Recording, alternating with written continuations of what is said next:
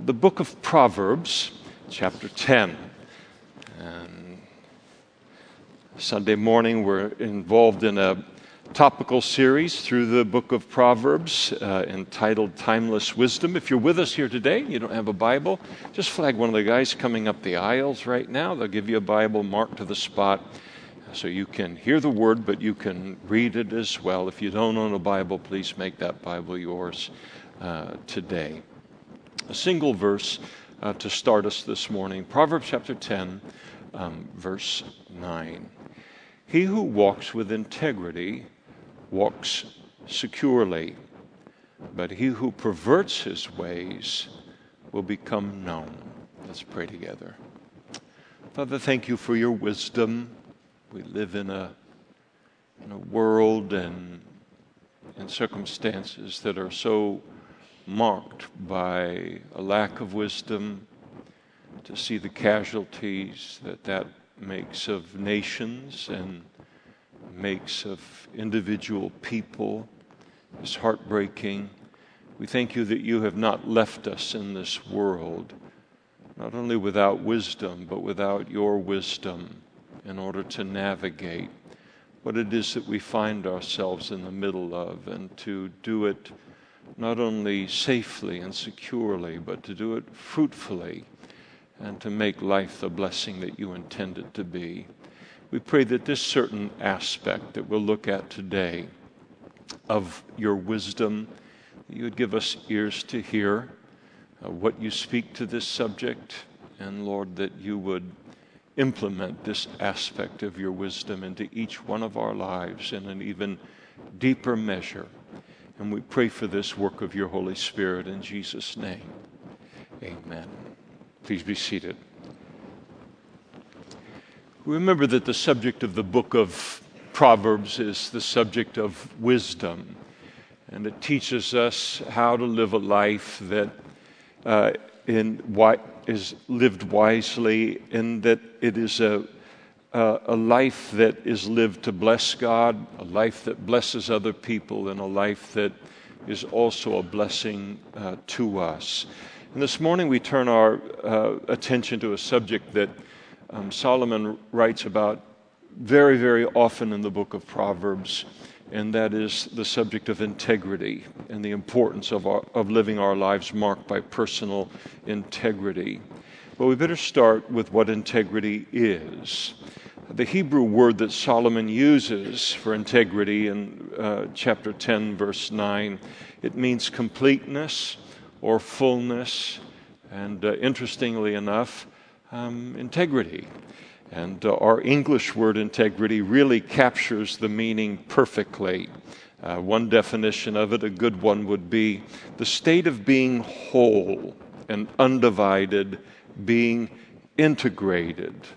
Our English word integrity comes from the Latin adjective integer, and integer means whole or complete or undivided. And in mathematics, an integer is a whole number as opposed to a fraction being incomplete in a sense. And so integrity occurs when two or more things are combined in such a way that they become a complete whole. And so there are no loose ends. Everything is kind of seamlessly united. There are no contradictory or contending parts, which helps us, I think, to understand what Solomon is advocating here in his use of the word and calling us to a life of personal integrity, of personal wholeness and undividedness. He calls us to live a life here of moral goodness, and to live that life to such a degree that my entire life is lived toward united toward that goal, where I'm not living a life of moral conflict, in which one part of my life is governed by one morality, one set of definitions of right and wrong, and then another part of my life is governed by a different morality, and so forth. And such a life will never experience wholeness or unity.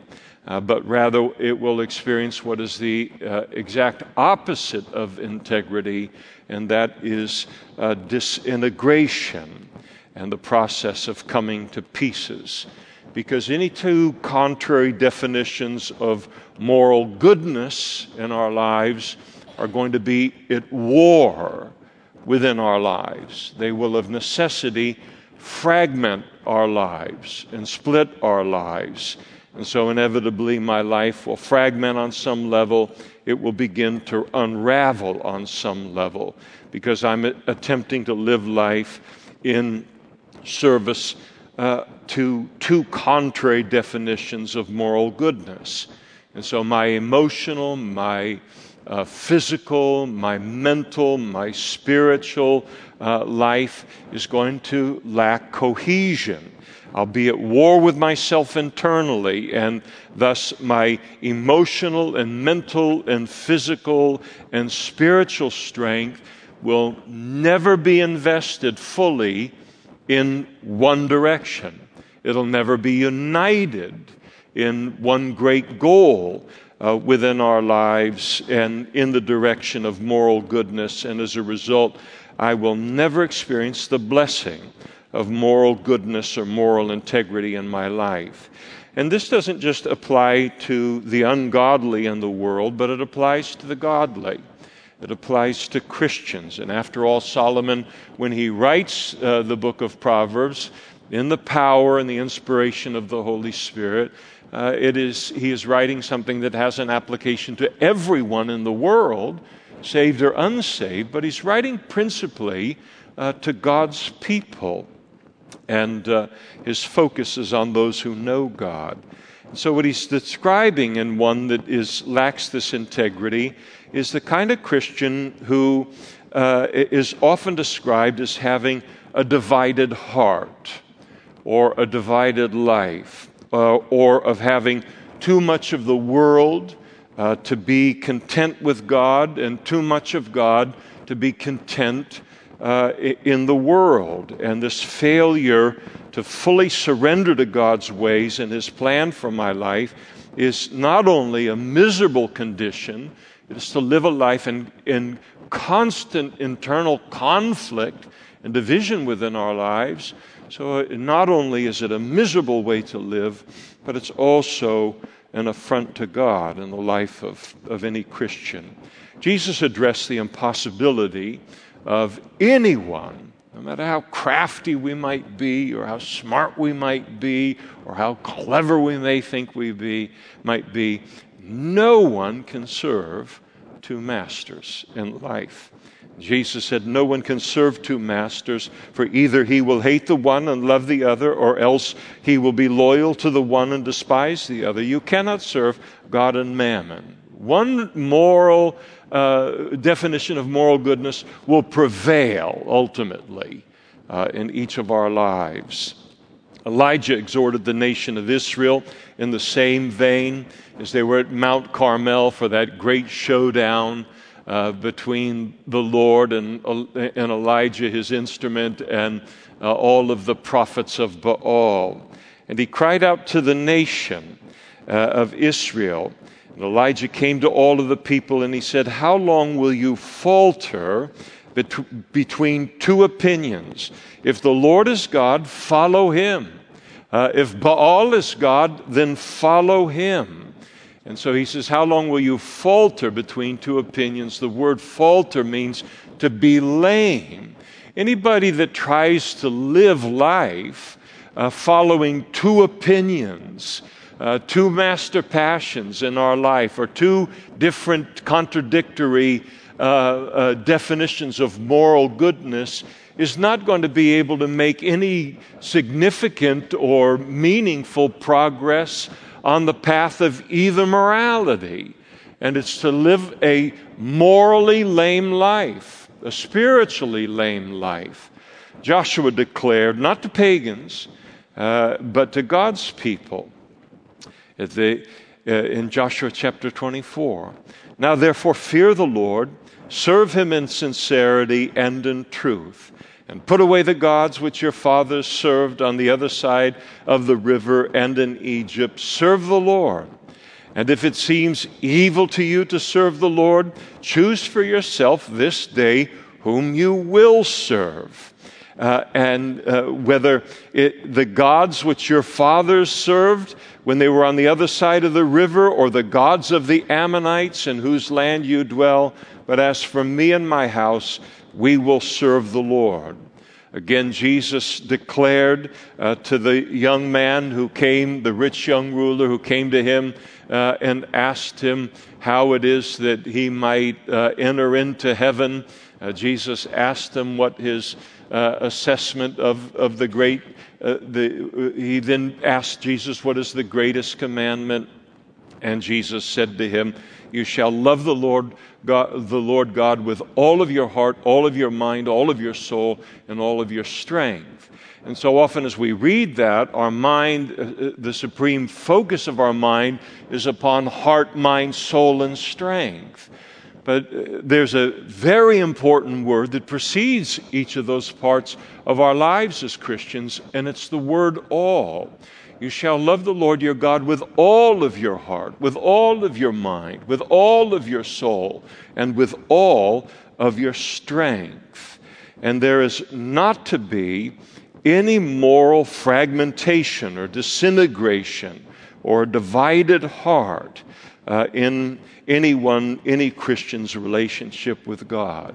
It doesn't mean that we'll always be perfect or that we won't fall short in life. None of us will be perfect until we enter into the glory of heaven one day. But it does mean that we will have made a full commitment to living life as God declared that we are to live life. And we're not to deliberately be living a life day after day with a divided heart toward God, and in terms of our personal integrity or a life of moral goodness. Now, if Solomon is advocating a life of integrity, a life of full commitment to moral goodness, then that raises the question, where in the world can we find the definition of moral goodness that I am to integrate my life into? Where am I going to find the definition of moral goodness that I can get behind, and as a result of obeying that, will integrate my life, will make my life whole, will make my life safe and secure, and keep it from fragmenting internally and externally? And the answer to that, of course, is I'm to integrate my life fully into God's definitions of moral goodness as they're found in the Bible. Proverbs chapter 30, verse 5, Solomon wrote, every word of God is pure. Psalm 12, verse 6, the words of the Lord are pure words, like silver tried in a furnace of the earth, purified 7 times. During Jesus' public ministry, he declared himself to be the chief cornerstone. And in declaring himself to be the chief cornerstone, he was referencing a prophecy made by the prophet Isaiah concerning the coming Messiah. And Isaiah declared of this coming Messiah, therefore thus says the Lord, behold, I lay in Zion a stone for a foundation. It's a tried stone, a precious cornerstone, a sure foundation. Whoever believes will not act hastily. There may be one or two of us in this room that Leon Patello singing this comes into our mind. And also Isaiah said, I will make justice the measuring line and righteousness the plummet, and the hail will sweep away the refuge of lies, and the waters will overflow the hiding place. The Holy Spirit enlarged upon this imagery of Jesus as the chief cornerstone through the Apostle Paul in the book of Ephesians, chapter 2. And Paul wrote there, beginning in verse 19, I'll read it to you. Now, therefore, you are no longer strangers and foreigners, but fellow citizens with the saints and members of the household of God, having been built on the foundation of the apostles and prophets, Jesus himself being the chief cornerstone, in whom the whole building, being fitted together, that's integrity, grows into a holy temple in the Lord, in whom you also are being built together for a dwelling place of God in the Holy Spirit. And he likens the church, that is, church with a capital C, the church universal, all Christians, all at once in the world and in history. He likens us to a spiritual dwelling place of the Holy Spirit, that we're the temple of the Holy Spirit. And he likens this temple of the Holy Spirit, this spiritual temple of God, he likens it in that passage to a physical building in order to communicate by means of construction imagery, to communicate spiritual truths. That just as in a physical building, the cornerstone is the most important stone in the building. It is the very first stone in the ancient world that was laid in the building of a building.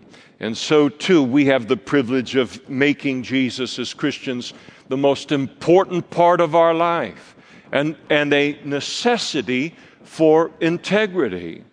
And then just as every other stone in the building was laid in relationship to the cornerstone, and every building, every block in a building in the ancient world, it was built in relationship to the cornerstone. It possessed a relationship with the cornerstone. So too as Christians, each of us is in a living relationship with Christ. And then related to that cornerstone imagery, that just as every other stone in a physical building was measured off of the cornerstone, it was placed in alignment with the cornerstone, so too as Christians, each of us are to measure every part of our lives off of Jesus himself and the example that he gave us and his teaching. And of course, the entirety of the Word of God testifies to Jesus.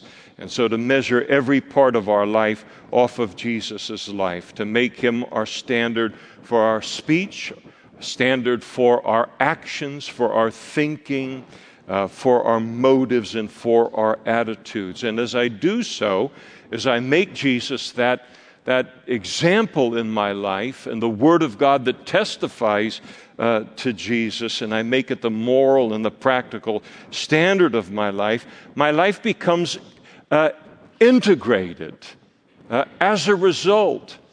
Integration isn't something that we aim at, it's something that happens. As that becomes Jesus' example, and the Word of God becomes the standard for our morality and for our practice, what we believe and the life that we live. And then as a result of that, our life becomes fully integrated. It becomes a life of integrity. So we live a life of integrity as we are born again by the Holy Spirit, by putting our faith in Jesus Christ for the forgiveness of our sins. And we then enter into a personal relationship with God. And then we make the Bible, we make Jesus himself the moral standard of our life.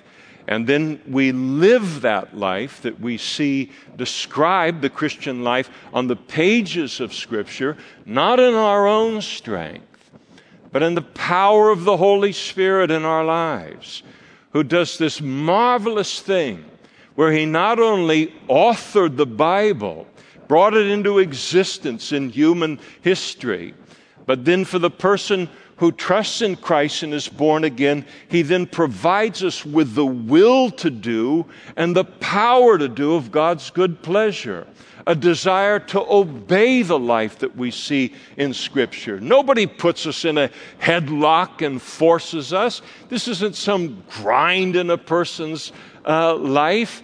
It is something that He, by His Holy Spirit, puts it within us, a desire to live such a life, and then the power to live the life that we desire to live. And it's just that simple. And as that happens in a person's life, all of these blessings of this integrity then become a part of our lives.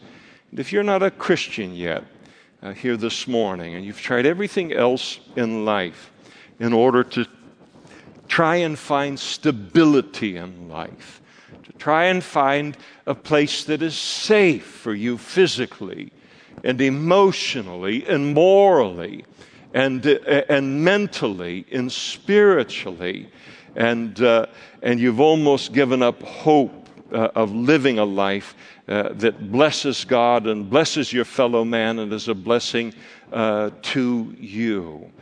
This morning, what God wants you to know is that it's found in a life of integrity. It's found in a life that is made whole by putting our faith in Jesus Christ for the forgiveness of our sins, and then living entirely for Him. And as we do that, then our entire life becomes united in that.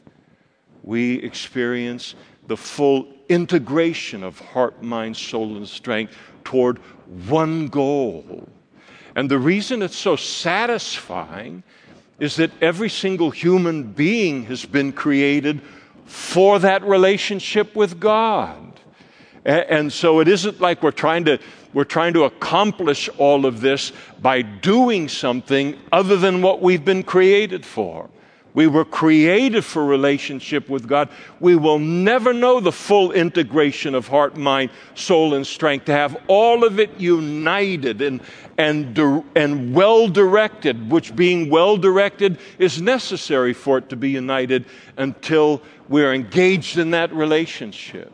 And then everything given to that relationship, which again the Holy Spirit provides that desire to us. And when that occurs, then personal integrity becomes this uniting of our life in a way that nothing else can in life.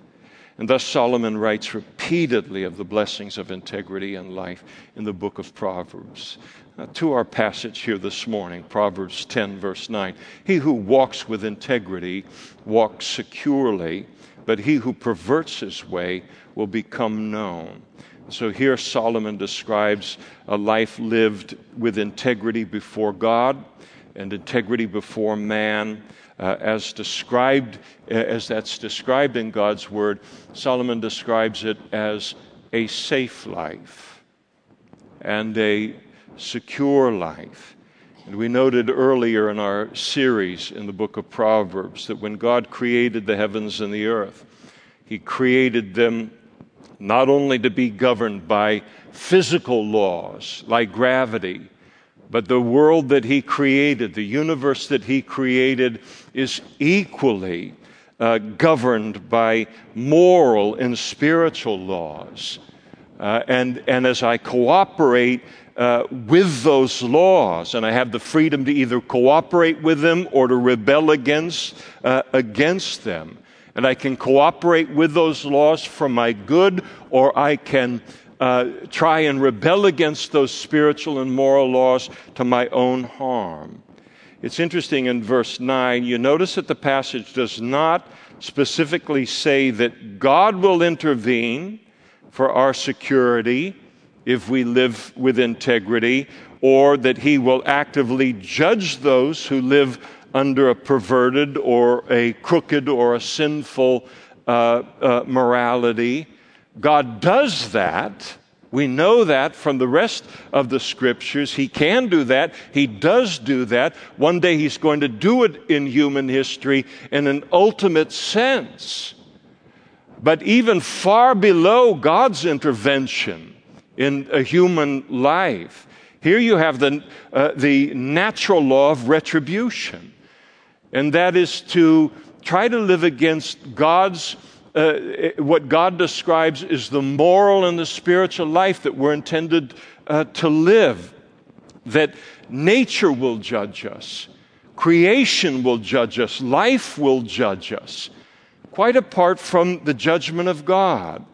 And so we can no more ignore the moral laws that God has built into creation without doing harm to ourselves than we can ignore the physical laws like gravity and do harm to ourselves. And again, these spiritual and moral laws, these commandments are laid out for us in the commands and instruction of God in the Bible. And it's the way that we have been created to live. And as we obey them, we're not only living in right relationship with God and with our fellow man, but we're living in right relationship with the entirety of creation all around us. And it's obedience to God's word that allows us to walk securely in life. A passage that I love in this regard is Isaiah chapter 35, verse 8. Let me read it to you. A highway shall be there, Isaiah writes, and a road, and it shall be called the highway of holiness. The unclean shall not pass over it, but it shall be for others. And whoever walks the road, although a fool, shall not go astray. And the highway of holiness is the moral and the spiritual path that we put ourselves on as we obey God's commandments and His instruction in life. But the part that I really like about that passage is that even if a person is a fool, in other words, not that bright, he can walk on that path and never be led astray. Even a fool who chooses, one who isn't that bright in life, who chooses to live as God has called us to live, is going to enjoy life as God has intended it to be enjoyed and going to experience security and safety in life. And I don't know about you, but I've got a fool I live with every single day. And the worst thing is he's not just an intellectual or a mental fool. He is a moral fool. A moral fool. And someone who is so broken and fallen as you and I are, that there is a path that we can come to in life, the path of God's Word. And no matter how broken or messed up or unbright we are in life, there's a path that we can walk on that is blessed, and a path that's secure, and a path that is safe.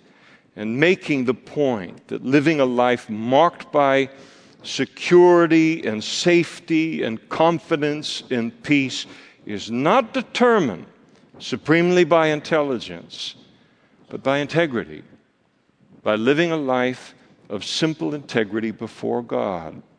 To live a life based upon God's Word will bring anyone into a quality of life that we would never know otherwise.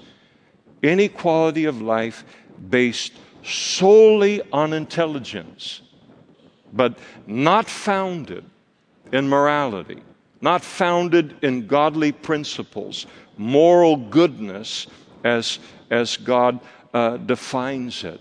Even the fool who obeys God's word will live higher than the smartest person in the whole world, living under the definitions, different definitions of morality and right and wrong. People talk about marrying up in life. I certainly did. But we talk about that as an expression in our culture, ending up with a husband or a wife that makes everyone around them wonder how in the world such a thing happened. How did he get her? And not just physically, but I mean it's in terms of personality and gifting and all. How did she get him? And the same thing is true of life. Is those who are merely intelligent in life, but they're not morally good. And I think that so often they can wonder at the quality of life that others enjoy who are far less intelligent than they are. And they look at their life and it's a mystery to them. And the mystery is because they're living a life based upon and on the path of God's morality and His definitions of right and wrong. You look at how can that person be so blessed? How can they get so much further ahead in life? How can they than I have? How can they have the quality of relationships in their life almost universally? And I can't find one person of that quality in my life and wonder how does that happen when the person might feel that I'm 10 times smarter than they are. And it's because they're living a life that is a moral life, obedient to God's Word. And that will always take us further in life, infinitely further in life than mere intelligence that is invested in a wrong morality. And so moral goodness, living life based upon God's commandments will take a person much further in life than mere intelligence.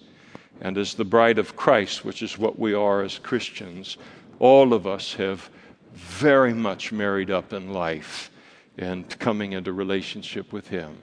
Solomon doesn't stop there. He contrasted a life of integrity, a life lived wholly and entirely for God, with the person who chooses to live a perverted life, a morally crooked life, a life of sin. The person who lives a life of integrity lives without any fear that some part of their life is going to be discovered or uncovered by others, while the morally crooked live with the constant fear, Solomon says, that their activities will be uncovered and will be discovered. It's a terrible, terrible way to live. When a person is living in integrity, and it's a great test for whether I'm living in integrity or not, present tense at the moment. When a person is living in integrity, they're not concerned that anyone would discover anything about their lives. The hope is that they would discover everything about their life because they know what they would find. But the person without integrity, that person always, there is those things in which we don't want those things to be discovered, and there's that constant fear. And it is a terrible way to live. In 1965, a movie came out, and many movies like it have followed in this kind of genre. And the movie came out, and it was entitled, I Saw What You Did. I Saw What You Did. And the subtitle is, And I Know Who You Are. And it's about two teenage girls who, while they were babysitting, they were bored and they decided to make these random prank phone calls telling whoever answered the phone, I saw what you did and I know who you are. Unfortunately for them, one of the people that they called was a man who had just murdered his wife and buried her in the woods. And he became convinced that they knew his secret and determined to find out their identity and then to murder them in order to hide his secret. Now, I'm not recommending the movie or any of the variations of the movie that have come out, exploring the same kind of plot line. But it is interesting to me that all of these movies are marketed as horror films. Why would they market them as horror films? Except that every one of us recognizes that to live a life of guilt and fear of discovery due to a lack of a life of integrity is a horrible fear to live under in life. And why are these films always being made? There's always one of them in circulation on an annual basis in the United States, except that there are enough people who can relate to the horror that it would be to potentially have the deepest secrets of a perverted, moral, crooked life exposed.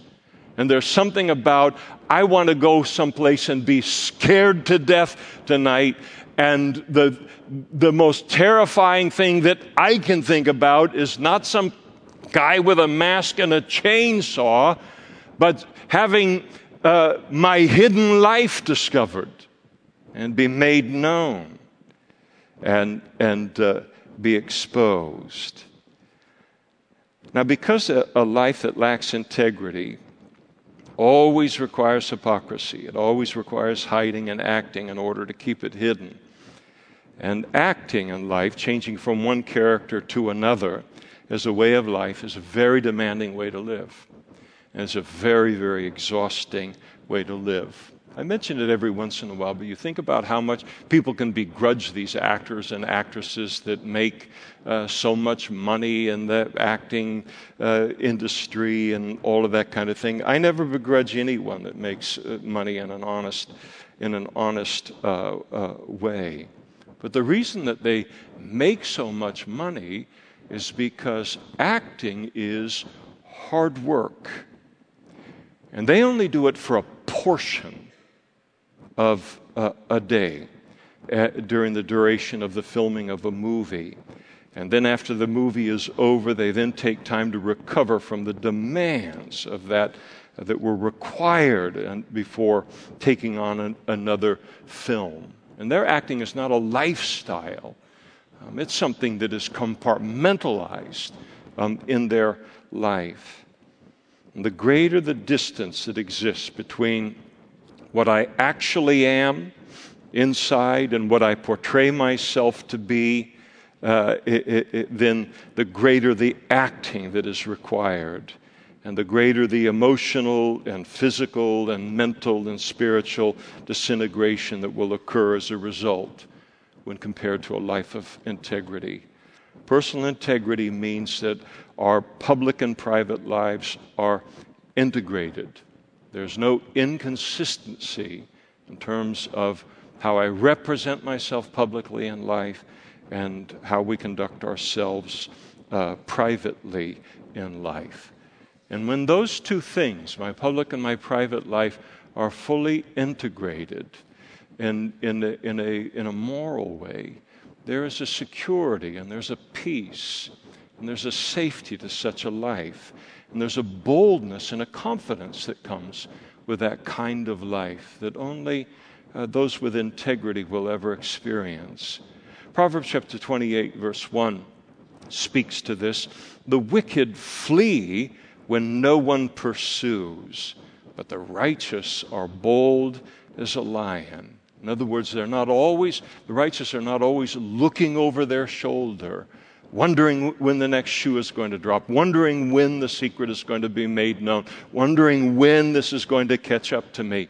And all of that kind of baggage, all of that kind of fragmenting impact in a life is completely removed, and a person is able then to fully enjoy life, to enjoy a sunrise, a sunset, to enjoy a relationship. And no one can immerse into the joys of life fully from a fragmented condition. So the blessing of integrity. In Proverbs chapter 11, verse 3, if you just turn a page over in your Bibles, if that's necessary, Solomon writes on this subject, the integrity of the upright will guide them, but the perversity of the unfaithful will destroy them. So when we live a life of integrity based upon God's word, and then we hit all of these temptations in life, we hit all of these complexities in in life, and life is an absolute maze of temptations and complexities. We can bring all of those things into God's Word, and for His Word to make the decision about what path we ought to take, and to do that decision by decision, and we'll never be disappointed by His guidance. We'll never be disappointed. Never be disappointed. And the life that integrity produces within us. Think about Joseph in the Old Testament. Here he is, this young man. God gives him these great promises concerning his life. They're so great that his family laughs at him, that they could ever be true of him. And as he has all of these great promises, many temptations, complexities, many years of personal decisions are going to occur between the giving of those promises and the fulfillment of those promises. And it was his integrity that kept him on track. Kept him on track for God's plan for his life and all that God wanted to do through his life. And it was his integrity that God was a means by which God guided him through all of those things that looked to destroy the good thing that God wanted to do in his life. If you turn to Proverbs chapter 28, verse 6, I'll give you 3 seconds to get there. It's not just one page over.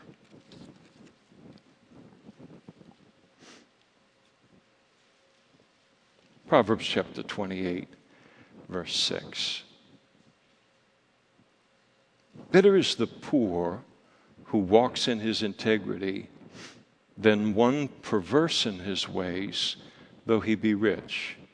It's important to understand that Solomon here in this Proverbs, he is not contrasting the poor and the rich as such, because there are many rich people who live a life of integrity, and there are many poor people who do not live a life of integrity.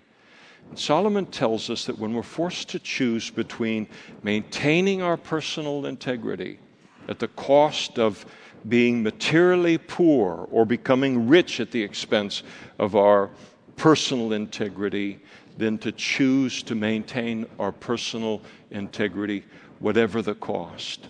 And Solomon is telling us that living a life of integrity is far more valuable than being materially rich without it.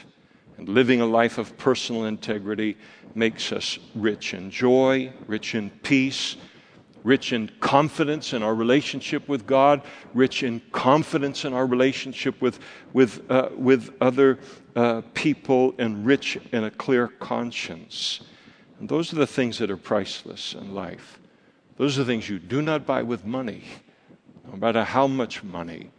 Those are the things that come not in that way and on that path alone, but upon a path of integrity. Job voiced all of this to perfection.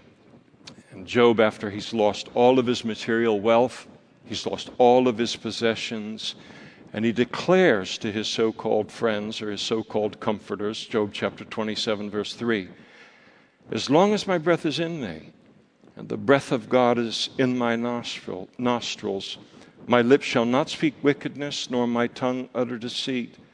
Far be it from me that I should say, you are right." In other words, their claim that it was secret sin in his life that caused these problems. He said, "Till I die, I will not put away my integrity from me. My righteousness I hold fast, and I will not let it go. My heart shall not reproach me as long as I live." And anybody that would look at what Job said there in that situation, having lost everything he had, except his wife, who he might not have really had a trouble with losing her. Inside joke, if you know the story of Job. He's lost everything in in life, certainly materially speaking. And yet he holds on to his integrity. And someone could look at that as that's just fanaticism. That's misguided. And anybody that would do that is a person who has never, ever experienced the powerful, beautiful, irreplaceable thing that personal integrity brings to our lives. It makes us rich in a way that nothing else in life can make us rich. One final passage, and I'll have you go to the left this time to Proverbs chapter 20, verse 7. Proverbs chapter 20, verse 7. The righteous man walks in his integrity. His children are blessed after him. And here we learn that when we live a life of integrity, it will remain influential in the world long after we're gone, long after we enter into the glory of heaven. And it will live on, most importantly, in the impact that it has had upon our children, if we have children.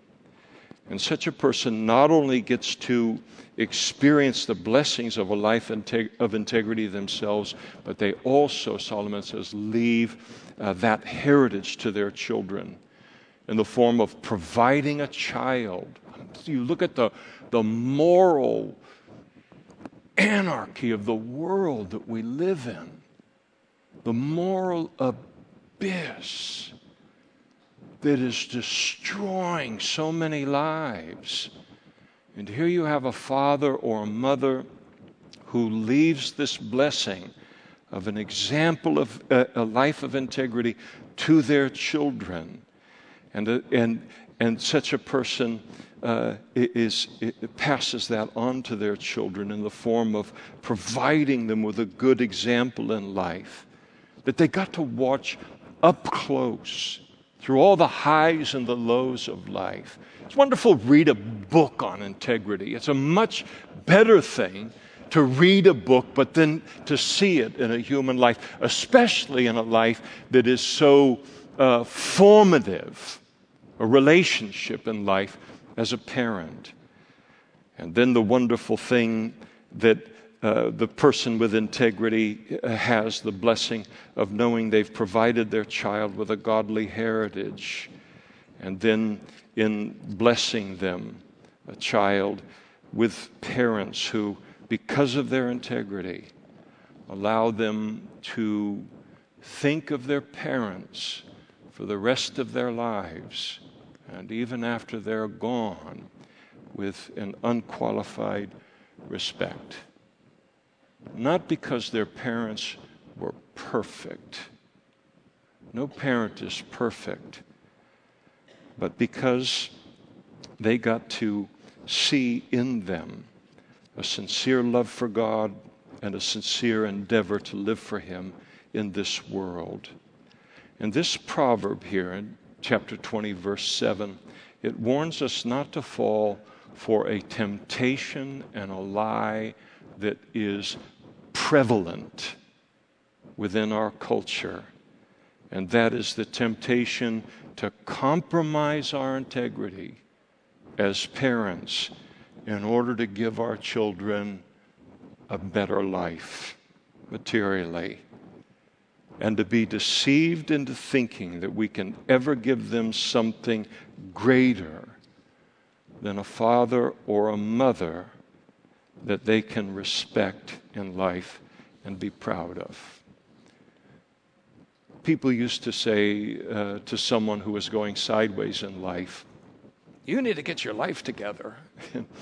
And that's wonderful advice on some level. But only God can do that in a human life in any kind of complete way. To integrate our life, to unite our life to this kind of security and safety and this kind of sanctified, holy focus within life that is good for God, it is good for us, it is good for everybody around us. And He does it by giving us His instruction in His Word of how our lives are to be lived, a definition of what integrity looks like in the form of the Bible, and then by giving us someone to orient our life to on a daily basis and become a fully integrated person as a result in Jesus Himself, and then by supplying us with both the will to do and the power to do of God's good pleasure by the Holy Spirit.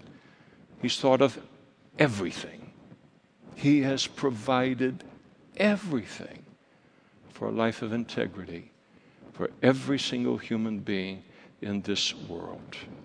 If you're a Christian here this morning and you are deliberately living with a divided heart, Solomon calls on you to repent, whether on the basis of his instruction here in the book of Proverbs, or on the basis of the warning from the scriptures that I read earlier in the passage, or on the basis of seeing in your own life privately the knowledge of the terrible price that you are paying, heart, mind, soul, and strength to live that divided life.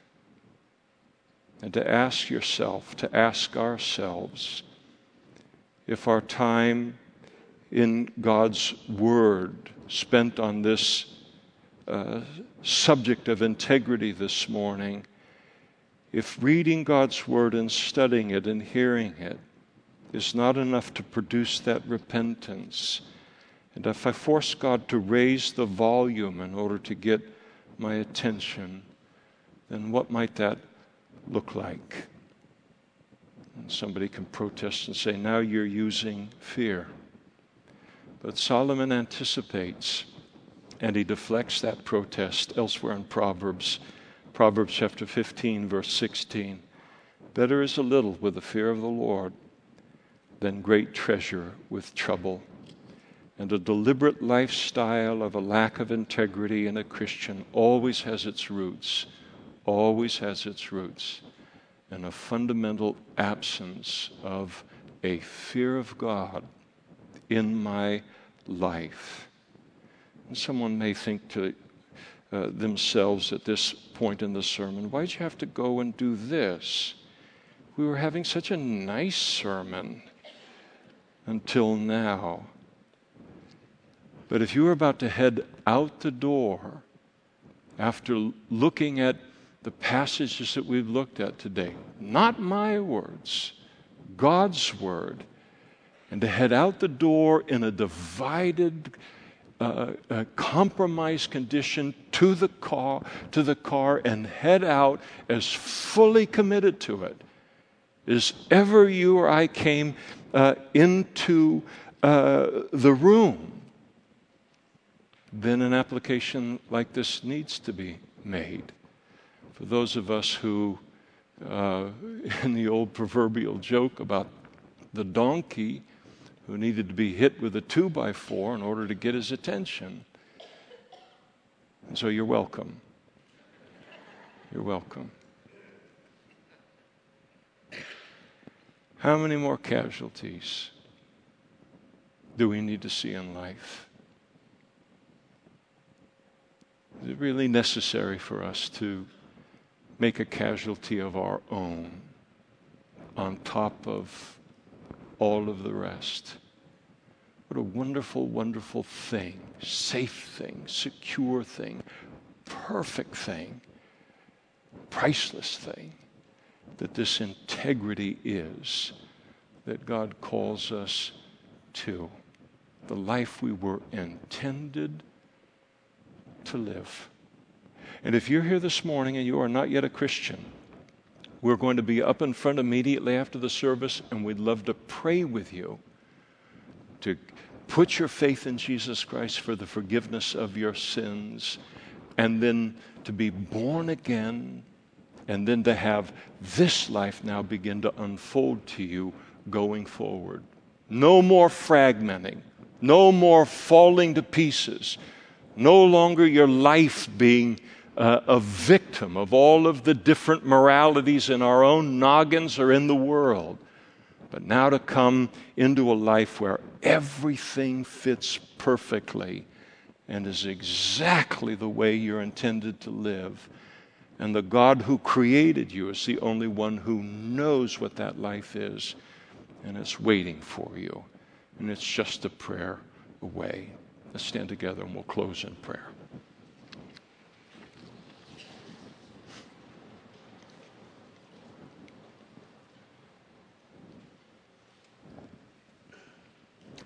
Father, thank you for the privilege of living a life of integrity. Who but you, our Creator, could know us so well as to provide us with moral instruction and commandments that are so perfect and so integrate our life toward you and make us whole in a way that we never thought we could experience in this life. Thank you for the instruction of your word. Thank you for our Savior that brings us into such a life. Thank you for the work of your Holy Spirit that continues to draw us deeper and deeper into such a life. And we thank you this morning. In Jesus' name, amen. Mike, would you close us?